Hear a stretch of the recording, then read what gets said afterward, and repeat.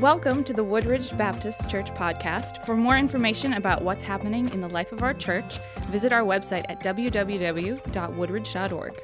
Enjoy the podcast. I want to talk a little bit about the Holy Spirit this morning. I've been calling this series Manifest, and the reason is there is this concept in Scripture of the manifest presence of God. When you think about what manifest means, it means to display or to show either by an appearance or by a demonstration. So literally that would be to appear in front of, or it would be to give a demonstration of yourself in some way. That's what it means to manifest. I'm reminded of this in John chapter 3, verse 8. It says, "The wind blows wherever it pleases. You hear its sound, but you cannot tell where it comes from or where it is going. So it is with everyone that is born of the Spirit."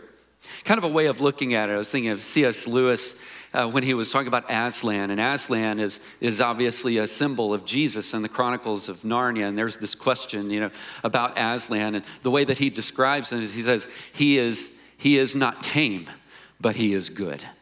And it reminds me of this when I read John chapter 3, verse 8. There's just something about the work of the Holy Spirit that is not tame, but it is good. It is the natural kind of outflow of somebody that is really tapped in to the work of God in their heart and in their life. There's an old example that might help this bring to bear on why the Holy Spirit is so important. For those of you that are followers of Jesus, reminded of this, and it's just imagine a glove. When you think about a glove, there's nothing that the glove can actually do by itself, but when the hand is actually put in it, the glove can do a lot of things. It's not the glove, but my hand in the glove that's actually doing the acting. So to speak, the Christian, we're just the glove. It's the Holy Spirit in us. It's the hand that's doing the work through us. But we got to make room for the hand so that every finger in the glove is filled up and ready for a good work. That is a great way of understanding the picture of what God wants to do through a Spirit-filled person. When you look in Scripture, one of the passages that really just bounces out in terms of the manifest presence of the Holy Spirit is in Acts chapter 2 on the day of Pentecost. It's a famous passage, and I want to share a few thoughts from it this morning that we can glean, and hopefully we can actually put to good use in our own heart and our own life. Just so you know, when it comes to Pentecost, the word really just means 50 days after Passover. That's where it comes from. If you go back into the Old Testament, there was even a practice that was common. And it had to do with the beginning of the harvest season. Every adult male would eventually go into Jerusalem and they would celebrate what God is going to be doing through the harvest. That's where this is born from. In the New Testament, it's talking about a Holy Spirit filling the church with power. In the day of Pentecost, adding 3,000 people to the number of believers. That would be an impressive thing to witness, don't you think? It's all through the work of the Holy Spirit. And with that in mind, let's take a look at Acts chapter 2.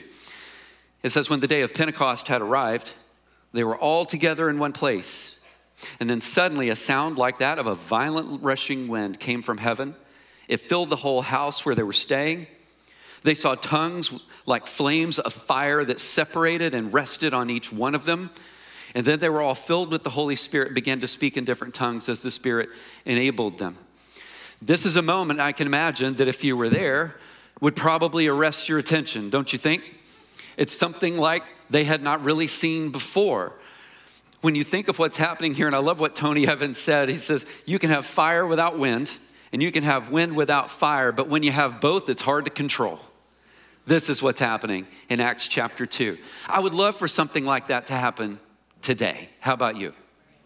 But I also, as I give you that, I also want you to understand the responsibility of the believers in making something like this come about. Because when Pentecost happened, it was an unmistakable movement of God in the hearts of the people. The beginning of the church, which is this moment right here in Acts chapter 2, is the beginning of the church. And notice what's happening here. It is a work of God. It was not primarily a program-based event. Do you understand what I'm saying? There's nothing wrong with programs. Churches can have them, and God can do tremendous things through them. But what you don't want is a program without the Holy Spirit being abundant in the hearts of the believers that are filling the church. You don't want that. This was a genuine movement of God based on the movement of the Holy Spirit in the people who were there and ready and giving themselves over to the work of God. So when you think about this, the supernatural work of the Holy Spirit is what it takes to change the hearts of people and not just right doctrine. Did everybody hear what I just said? I've been reading this book with our staff called Fresh Wind, Fresh Fire. It came out in the late 90s. Jim Cymbala, who went and pastored the Brooklyn Tabernacle. And he was talking about this time in his life as he takes over the Brooklyn Tabernacle. And it was a mess. 20-something people in the church. It was absolutely going nowhere. He had kind of come to the end of himself in it and was thinking about even leaving ministry, to the point that he had physically gotten so sick that after 6 weeks, he's like, I got to a point where I couldn't even talk anymore. And eventually his parents were like, you just need to go take a break. And he goes down to Florida, not because Florida's special or anything, but he goes to Florida and he gets away from all the noise. And while he's there, he said, that was when I was actually able to hear the voice of God for what he wanted for the Brooklyn Tabernacle. And it was this: you people need to pray. You need to pray. And so he started a Tuesday night prayer meeting, which is still going to this day. The book came out in the end of the 90s. It had already been going. And you would like to think, wow, what an amazing thing. And he goes back to the 20 whatever people that were there as a part of the Brooklyn Tabernacle. And he says, I heard from the Lord, and this is what we need to do. And you would love to think, and at that time they all go, yes. No, actually some left the church, which is normal. Some people walked out, but he pressed on with what God had called him to do in leading the Brooklyn Tabernacle Church. And it was to open up the doors and give God the freedom to do something through his church that comes through the power of prayer and the people of God calling out to God to do something. Next thing you know, you look at the Brooklyn Tabernacle. After some time, he said, it's not like the church grew overnight. It wasn't anything like that. But instead, on a Tuesday night, the doors open up, and it's not uncommon to see a line of people in New York waiting to get in there so that somebody can pray over them. That is a movement of God that we need to see more of, don't you think? That's the supernatural work of the Holy Spirit, changing people's hearts. It's not just right doctrine. Hear what I'm saying. Right doctrine really matters. But you can have everything locked in your head and absolutely no flow of the power of the Holy Spirit in your life. You need doctrine and you need power. You need both. I'm reminded of this. The apostles prayed for God to do supernatural things in Hebrews 2:4. When is the last time you prayed that God would do a supernatural thing through you? Here's what it said. It said, at the same time, God also testified by signs and wonders, various miracles, and distribution of gifts from the Holy Spirit according to his will. They were praying to do something supernatural, a work that is unmistakably you. And that meant they had to open themselves up to partner with him to be used like that, so that people could see the manifest presence of the Holy Spirit in the people of God. The key, please remember this, is right thinking, it's doctrine, and power. It's got to be both. You worship the Lord in spirit and truth. Both. Question, when is the last time that you have ever asked God to do something like that through you? Notice what happened before all of this. In Acts chapter 1, before Pentecost, it says Jesus, before his ascension, told them to wait for the gift of the Holy Spirit. Did you catch that? It's like, wait. They had to wait for God's presence. Remember, the work of the Holy Spirit is to make the truth of God evident in the life of the people of God. To make the truth of God evident in the life of the people of God. Part of what it is that makes the gospel so attractive to people is when they actually see people that say that they are followers of Jesus, following Jesus, and the resulting change that actually flows out of their life. It's the practical things that people see and the power of God to change the hearts of people. He said, wait. I'm reminded of this. A friend of mine is Robbie Gallaty. He pastors up in Tennessee. And just a couple of years ago, the church up there, they get national attention because there was a genuine revival that broke out in his church. The funny thing is Robbie was like, it's not like we said, and on Tuesday night, we're going to start a revival. It wasn't anything like that. He said, instead, it was something else that was much more subtle. But he said, but I found to be one of the most important things that I had ever done in my life. And it was that every night I went outside, away from the wife, away from the kids, away from the day, and I just spent time talking with God. just talking with God. He said, this is not the same thing as my time in the Word with God. It was my time just talking honestly with God. He said, I got to a point where at least an hour I'm sitting out there so that I could talk and I could listen. And after about 10 months or so of him doing that, all of a sudden, he said, it was like the gates of heaven just boom, opened up. And all these people started pouring into the church. And they were doing it so that they could confess and they could repent. You had people that had been believers that at best were kind of nominal in their faith, hardly ever at the church, absolutely doing nothing with the work of the church, coming back in and saying, it's time to get my life back in line with God. You had people coming into a spontaneous prayer meetings that were happening, people walking into the church on a Tuesday morning saying, I've just given my life to the Lord, I'm ready to be baptized right now. Thousands of people, all because of the manifest presence of the work of God in the people of God. Wouldn't you want something like that here? When you think about it with the Holy Spirit, two things. One, for the unbeliever, and that might be you today. Maybe you're a person that's here and you don't believe in Jesus. Don't underestimate the work of the Holy Spirit in your heart today. Because according to 2 Corinthians 7:10, part of what the Holy Spirit does is it brings us to the conviction of sin. It says, for the sorrow that is according to the will of God produces a repentance without regret, leading to salvation. But the sorrow of the world produces death. Did you catch that there are two types of sorrow in that verse? One of those is that there's just a genuine brokenness because you know you've got sin in your heart. Like it hurts you. It hurts you to know that you've hurt God. That's a kind of sorrow that actually brings you to repentance. I'm not doing this to you anymore. There's another kind of sorrow. It reminds me kind of like Judas, maybe. If you remember, with Judas, he betrays Jesus. The Gospels actually say that Judas was sorrowful for what he had done, except the sorrow that he had there, could look at it like this, kind of sorry that he got caught. Do you see a difference between the two? One type of sorrow is going to bring a genuine regret because you know that you've harmed your relationship with God. The other kind of sorrow is you're just sad for yourself. One of these, it says, actually leads to death because it doesn't lead you to God. It leads you deeper into yourself. That's part of the work of the Holy Spirit. For the believer, hear what I'm saying to you. Part of what the Holy Spirit is here to do is to bring change and to change you into the image of Jesus. This is why we exist as Woodridge, is we want every single person here and in this community to be a fully devoted follower of Jesus. That's why we exist. Nothing more and nothing less. And we believe that happens in three main ways. We delight in Christ. That means that we are committed to being together and to worshiping him together. We develop into his image, which means day by day, there are parts of us and more parts of us that are dying off that have to go. And there's more of his life that's naturally flowing out of us. And then third, we're devoted to the Great Commission. Literally to going into the nations and making disciples. That's why we exist. That's what we're here for.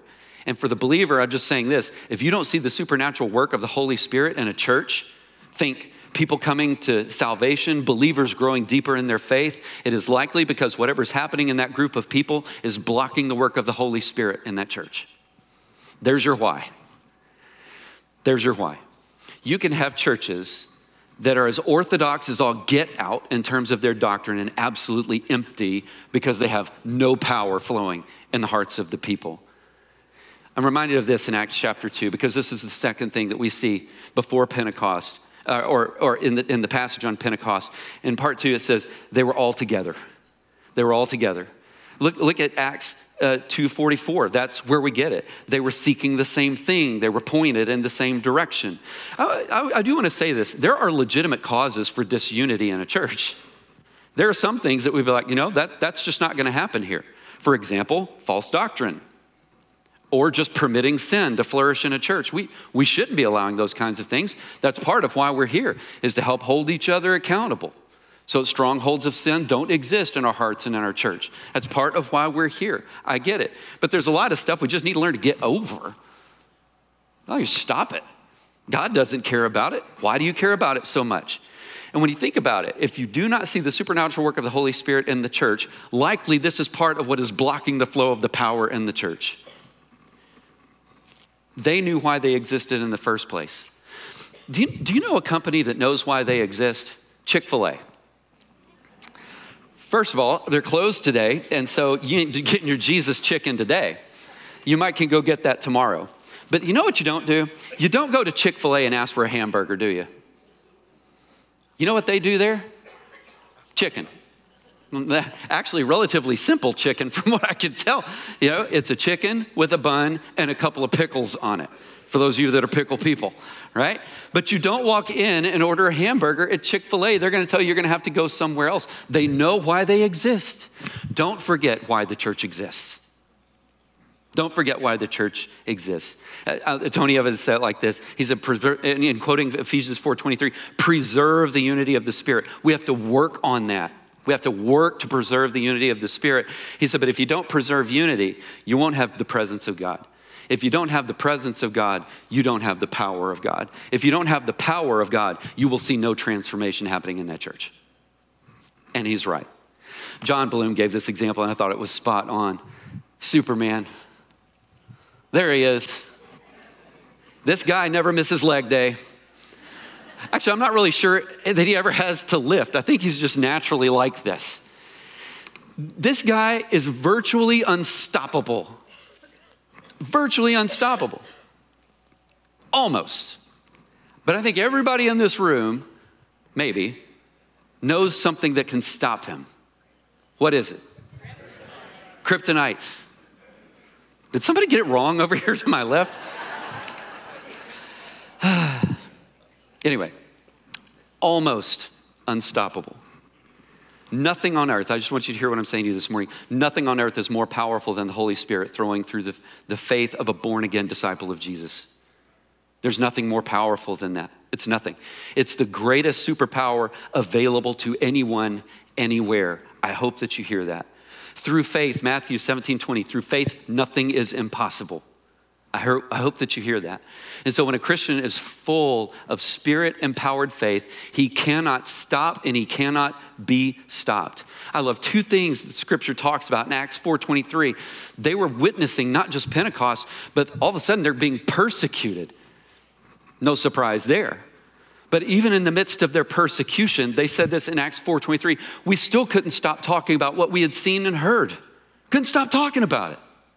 When's the last time that you can say that you had that kind of encounter with the power of God and His Holy Spirit through the work that you've seen manifest around you? We couldn't stop talking about it. Here's another thing. In Hebrews chapter 11, verse 4, it says, by faith, Abel offered to God a more acceptable sacrifice than Cain, through which he was commended as righteous, God commending him by accepting his gifts. And pay attention to the last part. It says, and through his faith, though he died, he still speaks. Know anybody like that? Do you know anybody that has been so filled with the Holy Spirit in their life that even though they are dead, we are still talking about the work of those people for the kingdom of God? That's what God wants for His church. Though you're dead, you're still talking. That kind of witness of the power of the Holy Spirit. And this means that nothing is more humanly destructive to the domain of darkness than a faith-filled Christian. There is nothing. Through him, Jesus destroys the devil's works, 1 John 3:8, which is exactly what the church should be about. Breaking the stronghold of sin, setting people free. This image in Scripture of we are captives.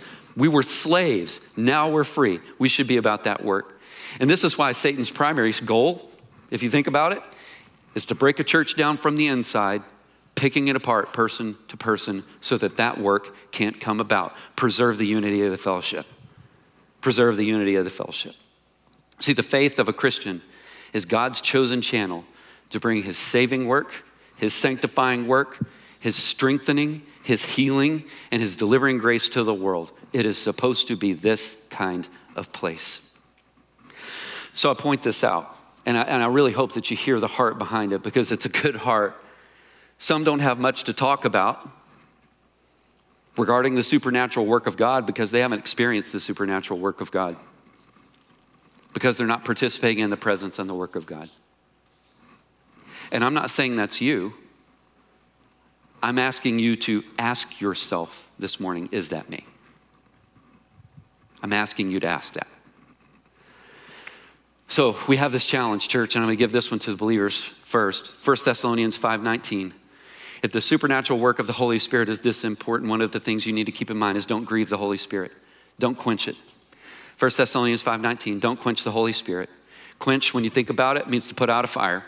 You can have this fire, this imagery in Acts chapter 2 of God doing supernatural things and us walking with a bucket of water and going, psh, and just pouring it out. It says don't do it. Ephesians 4:30 tells us don't grieve the Holy Spirit. And we grieve the Holy Spirit, Paul goes on to say, by living like pagans, by basically just being liars, by being angry, by stealing, by being bitter, by being an unforgiving person, by investing in sexual immorality. Paul says all of these things and more literally grieves the Spirit of God and blocks the flow of the power of the Holy Spirit in that person's life. I love this. D.L. Moody, who had a huge impact for Christianity. He was just starting his ministry. He heard a preacher make this statement: the world has yet to see what God can do with one man fully surrendered to him. And then Moody that night stood up and he said, well, then by God's grace, I'm going to be that man. Every one of us should stand up and say that, unless you're a woman, and then stand up and say, by God's grace, I'll be that woman. Everyone should be willing to take up that mantle. That's our challenge this morning. And so I'll give you this in conclusion, because this part might be for you that's a skeptic. This part might be for you that came in here and you're not a believer. All of the promises that we've talked about of the Holy Spirit only belong to those people that have claimed Jesus for themselves. It's only for people that have claimed Jesus for themselves. The indwelling presence of the Holy Spirit comes when you give yourself to Jesus Christ. For all who did receive him, John 1 says, he gave the right to be a child of God for all who received him. I'm encouraging you this morning not to continue to walk in your brokenness. Don't walk in your brokenness. Part of what it is that we believe, only a part, but it's probably the most important part of what we believe as a church, is that though we were yet sinners, Christ died for us. Every single person in this place, every single person that is a member of this church is here not because we think we've got our act together, but precisely because we know we don't have our act together. That is why we are here. It is why we keep coming back to Jesus. It is why we worship him, is we need more of him. More of him, less of us. But this beauty of a substitute, what would you be willing to do if you saw someone, a child or a best friend, that you knew was walking a path that was actually going to lead to their own destruction? I can tell you how Jesus responded to this, is that while he looked at the cross and he knew that there was death that was there that was awaiting him, he saw you as worth it. I don't know a deeper love than that, do you? I don't. And I love what John Stott said about it. He said, the concept of a substitution, that's Jesus taking my place in your place. He said, the concept of substitution may be said then to lie at the heart of both sin and salvation. For the essence of sin is man substituting himself for God, while the essence of salvation is God substituting himself for man. Man asserts himself against God and puts himself where only God deserves to be. God sacrifices himself for man and puts himself where only man deserves to be. Man claims prerogatives which belong to God alone. God accepts penalties that belongs to man alone. That is the gospel. And so for every waking day, for every waking moment that you have the opportunity to respond. For the believer, the response might be to reclaim something that you have walked away from. And literally, for too long, you have blocked the flow of the power of the Spirit of God in your life. Maybe you can follow the wisdom of Joshua. As for today, me and my house, we're going to serve the Lord. Today can be a day of decision for you. But for the unbeliever, we've prayed today would be the day of your salvation.